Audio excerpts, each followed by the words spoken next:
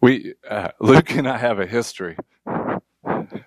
Yeah. I told him to hold it to 25 minutes, and so we still have a few minutes. But I think the idea of just being real as a body of Christ is a big deal, don't you? And the fact, like Emily said, that this is a place where you can be real is a big deal. So I was thinking as Luke was talking about his frustration with God, it reminded me of like the Psalms and how God was there even when David was not pleased with him, right? So I was thinking about Luke and my friendship over the years. We've had quite a time. And when you were talking, I was thinking there was a day we were sitting in a Hardee's in Fishers, and you remember that? I don't know. We had been hanging out at the Fishers Hardee's for a while, and Luke said something to me, and it kind of stirred me. He said, "Can I ask you a question?" I don't know if you remember this question. This thing, am I messing this thing up, Danny, or is it better? All right. And he said, did this, it seems easy, doesn't it? He said, did the Spirit of God cause you to have breakfast with me? I don't know if you remember that or not. Yeah. And I said, that's the only reason we're hanging out here. And that was after probably 4 or 5 years that we just were frustrated with one another. And so the idea that Christ works and lives in us is a big deal, I think, that he can change our attitudes, he can change our situation, and that, like, I love Luke, and the friendship that we have couldn't be where it is today without Jesus, right? Yeah, so anyway, I just wanted to say that while Luke was up here because he just stirred my soul while I was watching and listening to what he had to say. So that's the deal you have here. Thanks, my friend.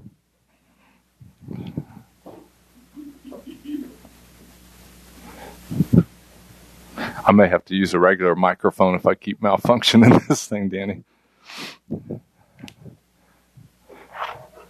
Any Boy Scouts in the room? No? No former Boy Scouts? Back in the day, I would go camping when I was a Boy Scout, and it was a constant thing that we generally didn't get to the campsite until after the sun had set. And setting up a tent in the dark in the day was quite a challenge.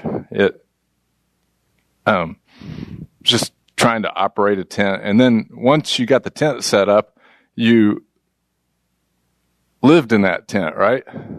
Like that's what you did when the lights would go out while you were camping. You would live in that tent. And that tent, though, was just your temporary housing. It wasn't a very effective house compared to maybe where I went back to on that Sunday evening, but it was my temporary house. And the functionality of putting a tent together back in the day was a mess. Like I know that the modern tents have like these things that they spring open, and then it's just a matter of connecting a few things. But back in the day, there were these poles that you had to connect, and maybe they were in the pack or maybe they weren't in the pack, and your tent just had all these problems. And that was kind of the experience of camping, that temporary weekend getaway that I did during Boy Scouts. And I think that's a great picture for the idea that we go through in this journey. I just have an urgent matter I wanted to bring to your attention today. That you are a three-part being. You are body, soul, and spirit. You heard this before from somebody? Redheaded guy with flat top, maybe. And that body is just like that tent that I went camping in all these years ago, right? It was a temporary location. It wasn't a very effective location. It was a temporary one for which I placed myself on those weekend trips. Your body is a temporary location where you reside. That's the urgent message. You reside in your body. Your body is not you. And you're only going to get about 70 or 80 years to reside in that body. That's what Psalm 90:10 says. So what happens inside that body is your expression of God within you to the world. I don't know if that makes any sense to you or not. What you do with this body expresses God to the world. So my urgent point to you is that a merciful God only gave you 70 or 80 years in this body to express Him to the world. And when you allow that Spirit in you, in the tent, to express yourself to the world, that's what the Bible calls worship. And in order to do that, in order to allow you to express yourself to the world through this tent, you have to stop listening to the world. Stop conforming to the world, but be transformed, be changed in the way you think by setting your mind on things that are godly. That is what worship is. That's when you'll begin to think more clearly. But as you focus on the things of this world, it distracts you from who you really are inside that tent. That's Romans 12:1 and 2 right there, in case you've never heard those verses. That's basically what it says, is you're temporarily hanging out in this tent. You who are holy, righteous, and renewed, just like Luke told you, are operating this body. This body does not define you. You define to the world who you really are, imperfectly in this body. This body is flawed and doesn't allow you to express yourself perfectly to the world. Do you ever know that? Like, have you had these thoughts inside of you wanting to get out, but you just can't get them out? Can't tell somebody that you love them, like Luke or whatever. That's because this body has these systems in it that work against who we truly are. And consequently, it's hard to express to the world who we are. It's hard to worship God and force this body to be who we really are. But there's hope. That's why we have Christ in us, the hope of glory, right? Deuteronomy 30 is a really interesting section of Scripture. I started seeing this. I'm going to have to do like a glasses switch here so I can see you and read here at the same time.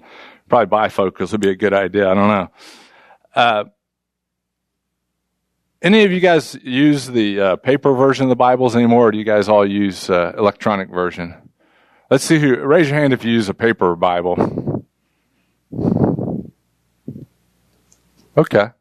Still a few old timers in here. So in the middle of my columns on my Bible, there's little verse references on there, and then there'll be a number by some of the words in there. I don't know if you see that in your Bible or not, but in Deuteronomy 30, there are several examples of that going on in the middle, and it's always tied, or a lot of them are tied to the word obey. You know that word obey? Have you thought much about that word? In Deuteronomy 30, most every occurrence of the word obey means listen to the voice of. So it says, listen to the voice of God is what it's saying, even to the Old Testament nation of Israel. And so that's what I wanted to point out, a contrast between what I just showed you in Romans 12:1 and 2, and what the nation of Israel did. A lot of times what the nation of Israel was doing paints a picture of what this body tries to do. Does that make sense? The nation of Israel would rebel constantly against God. I mean, it happened over and over and over again, and yet God was merciful to the nation of Israel. And so in Deuteronomy 30, it says,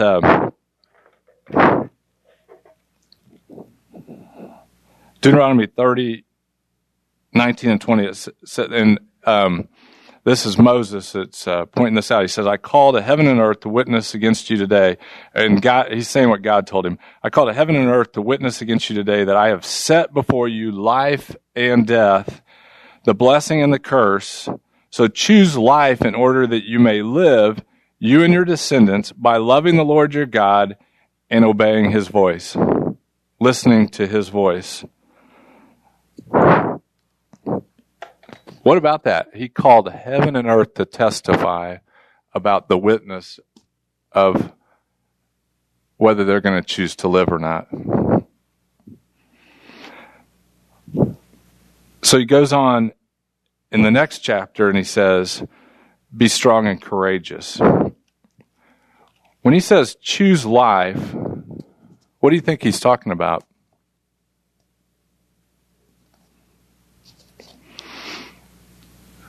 Choose life. Matt, what do you think he's talking about? Choose life.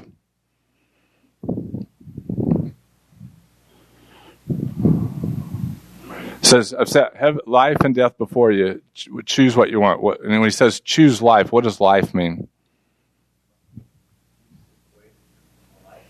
Jesus is the way, the truth, and the life. Is that what y'all think? Like if you hear the word life, what does that word mean to you? This is anybody wants to offer an idea. Like when I say choose life. Luke?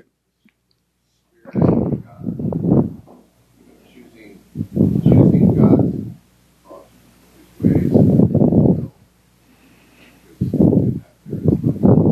There's life in choosing God and His will and His way. Okay? Because the word life can mean a lot of things, can't it? It's a little word. I asked a few people yesterday what they thought when I said the word life. Somebody thought of the game of life. Anybody in here played the game of life before? Spin the dial, get a few kids, a dog. They've changed it recently. I don't know what all you get now. But the end, when you think of life that way, right? It's a sequential, time limited thing. Does that make sense? So you have this period of time. I'm just going to keep moving forward through this period of time. And I think when you hear the word life in that manner, it's talking about this tent, right? This tent has a finite period of time on it. And then when Jesus said, I came that you might have life, in John 10:10, do you suppose he was talking about that you might have 70 or 80 years inside this tent? Do you think that's what he was talking about? I'm just throwing out these kind of rhetorical questions to you because as you read the scripture and you see words in there, I just want you to stop and think, what does that word really mean? Because that word life is all through the Bible. It is in there. If you do a word search on the word life, it's probably in there maybe as much as the word Jesus. I don't know. I didn't compare it, but it's in there a lot. And so if somebody tells you, get a life, what do you suppose they're saying? Have you heard, am I the only one that's heard that phrase? Mike, what's it mean, get a life? Stay out of my business? All right. Yeah. Yeah, and so when God said, I've set life and death before you to the nation of Israel, he's saying, I've given you a choice. Luke was talking about, you have a choice. Life and death. I've set it before you. What are you going to do with this thing? And so as you're thinking about it, as you're thinking about how does one go about life, I would think spending time considering the apostles' teaching is a good place to start. The book of Acts says that the early church spent their time hanging out, eating together, praying together, singing together, and studying the apostles' teachings. So the apostles' teachings basically start right after the book of Acts in your Bible and go towards the end of the Bible. It's really, if you've not personally taken a lot of time to study the Bible, it's a little thin section of the Bible.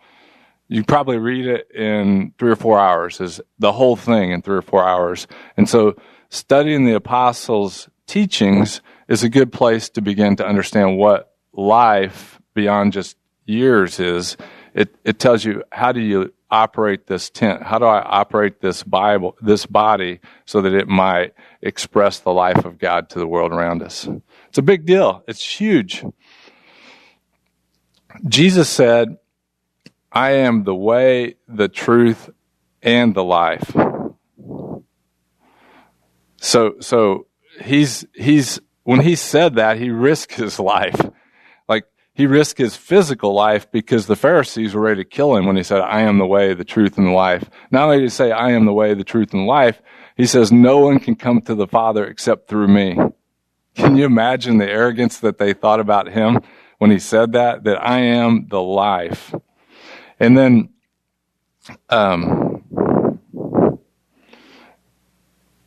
in Acts 5:20, the apostles all got put in jail in that section there, and they got released because God just released them, basically. A big turmoil in the jail, and he released them, and he told them, go and speak to the people the whole message of this life. This life, capital L. There's something besides the sequence of the amount of time that we're in this tent. There's something bigger and more than anybody can imagine. And he said, go tell them about it. Go out and tell them about this life. Luke mentioned in Colossians 3 earlier, he said, for you have died and your life is hidden with Christ in God. And then the next verse says, Christ is our life. Christ is our life. And it's something, I don't even know that I'll ever know the magnitude of what it means that Christ is my life. That one day in eternity past, the Trinity is sitting at a coffee table, maybe a brew pub, I don't know where they were sitting, but they said, let's create something and we'll call them humans, right? And we're going to make them in our image. We're going to make the first one Adam and Eve. They screwed that situation up. Luke was pointing fingers at who screwed it up. I don't necessarily agree with Luke, but they screwed that thing up. And then while they were having that time at that coffee table, they said, what do we do now? How is this thing going to happen? How are these people going to ever know what life is? And then Jesus raised his hand. He said, I'll go show them. I will take up the form of a body. I'll go down there and walk around and show them what life really looks like. And the other two are like, no way, you can't do that. That is what you're recommending to do is so ridiculous that it's not necessary. We could just vaporize the whole thing and hit the reset and do this thing again because we're God, right? But they're like, no, I'm going to go down there, take on a body, and I'm going to walk on that planet and show them life. It's not going to be this thing that's way out there. I'm going to show them what life is, and I'll do that because I love you two, the Spirit and the Father. And so that's what happened. Life came down here to show us that life exists. It exists in a form that's not limited by time. When the Bible says eternal life, it's not a quantity of time of life. It's a sort of life. It's God's sort of life. And that's what he said, I came that you might have the same life that I have. I have an abundant life, and you will have that too, if only you trust in me. And that's what happened when Jesus came down here.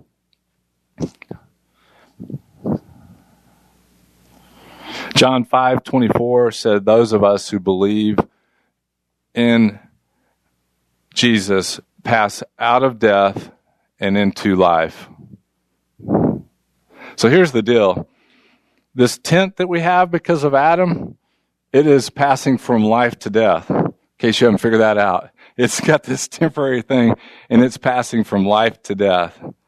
But the person who resides inside this tent, the moment I trusted in Christ, my inner person passed from death to life. There is no more life than what I already have. I have 100% of the life that's available. It dwells in me. God's Spirit united with my spirit the moment I trusted in Him. So the operator of this tent, me,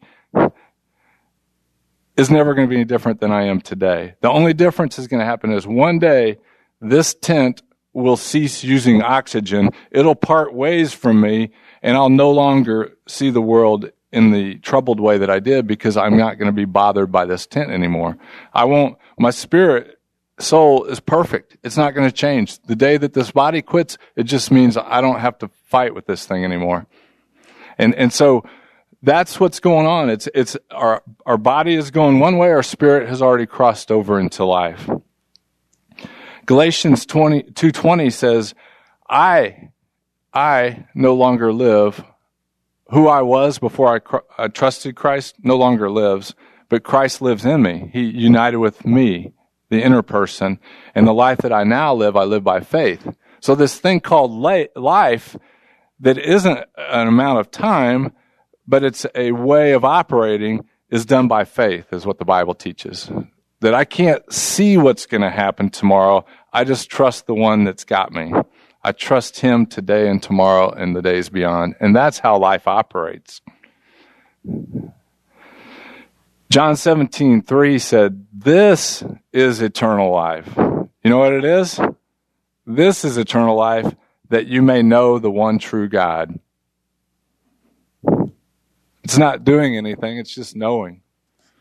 This is eternal life, that you know God. 1 Corinthians 15:45. The first Adam became a living soul. The last Adam, is Jesus, became a life-giving spirit.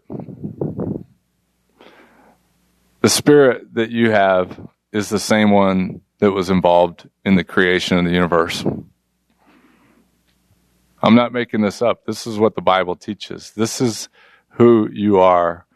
You're connected to the God of the universe, and he wants to express his love, affection, and connection with you through this tent that you have. And he'll do it in amazing ways. It'll look different for all of us. We all have unique personalities, and how we can express it, it's going to be different.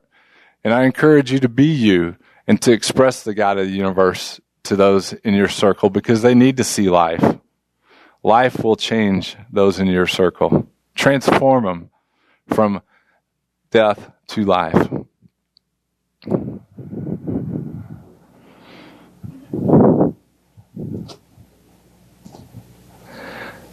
Second Corinthians 3:6 says, the letter kills. The letter is rules. The letter of the law is what it's referring to. The letter of rules kills, is what it says. But the Spirit gives life. The way you operate this body is not by rules, it's by faith. It's by faith in the living God that can create amazing things, can solve problems that you can't even begin to think through, can solve problems from things that don't even exist today. Have you ever had that happen before? Have you had a problem or a situation and the solution of it came from something that never existed before? That's a big deal. That's a big deal. That's the God of the universe. He creates solutions. And to believe that way is life. To believe that he's going to bring a solution to this situation is life. Because that's what he is. He's the creator of all good things for us.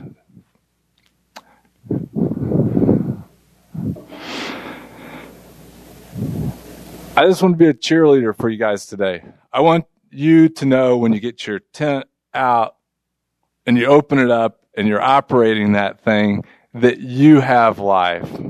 You have this abundant life, this fulfilling life, this infinite life of God, and it's disguised by these bodies, right? Luke was talking about how he acts in the football game sometimes, and that's not Luke. That's him trying to express himself through this body that's hardwired, right? And my things, if you get me, I talked about packing or setting up a tent in the dark. If you ever get to see me drive my RV in the dark, it probably looks a lot like that. I've run over so many things with that RV in the dark, and it's just an impressive situation. And so you wouldn't think that life resided in Keith when I was trying to park that RV in the dark, but He does. He does. Even when I'm scraping it along the side of things, Christ is there. Even when I respond to it in ways that would be surprising, He's there. That's the same God. It's the one. That's real life. That's why I said, stay up here for a little bit, Luke, because we go through real life, right? We go through challenges, and it doesn't change who I am. It's just us trying to operate these tents and communicate to each other in a way that expresses the true us. I want to finish with this verse, and then I'll close this in a word of prayer, and then you guys can hang out and enjoy each other's tents as long as you want. 2 Corinthians 4:7-10 says, "We have this treasure in this earthen vessel, so that the surpassing greatness of the power will be God and not us." And it says we are always carrying about in this body, the dying of Christ, so that the life of Jesus may be displayed in our bodies. 2 Corinthians 4:7-10. The life that we have is not a time set. It's the God of the universe dwelling inside this tent. And just let that show and shine, not only today, but every day. Trust Him, even when you wrap that RV around a pole or something like that. Father, thanks for the time we got to hang out today. Thanks that you are life, that you care so much for us, that you give us each day to express you to this world for which we live. We just thank you for the challenges that you give us, because those challenges allow us to trust you, to see you work, to see your miraculous power to bring solutions to the problems in our lives, and to develop our character for which we can trust you more and more in the future, knowing that you have brought us through the challenges of the past and that you'll take us through those of today and tomorrow. This I pray in Jesus' name. Amen. Have a great week, y'all.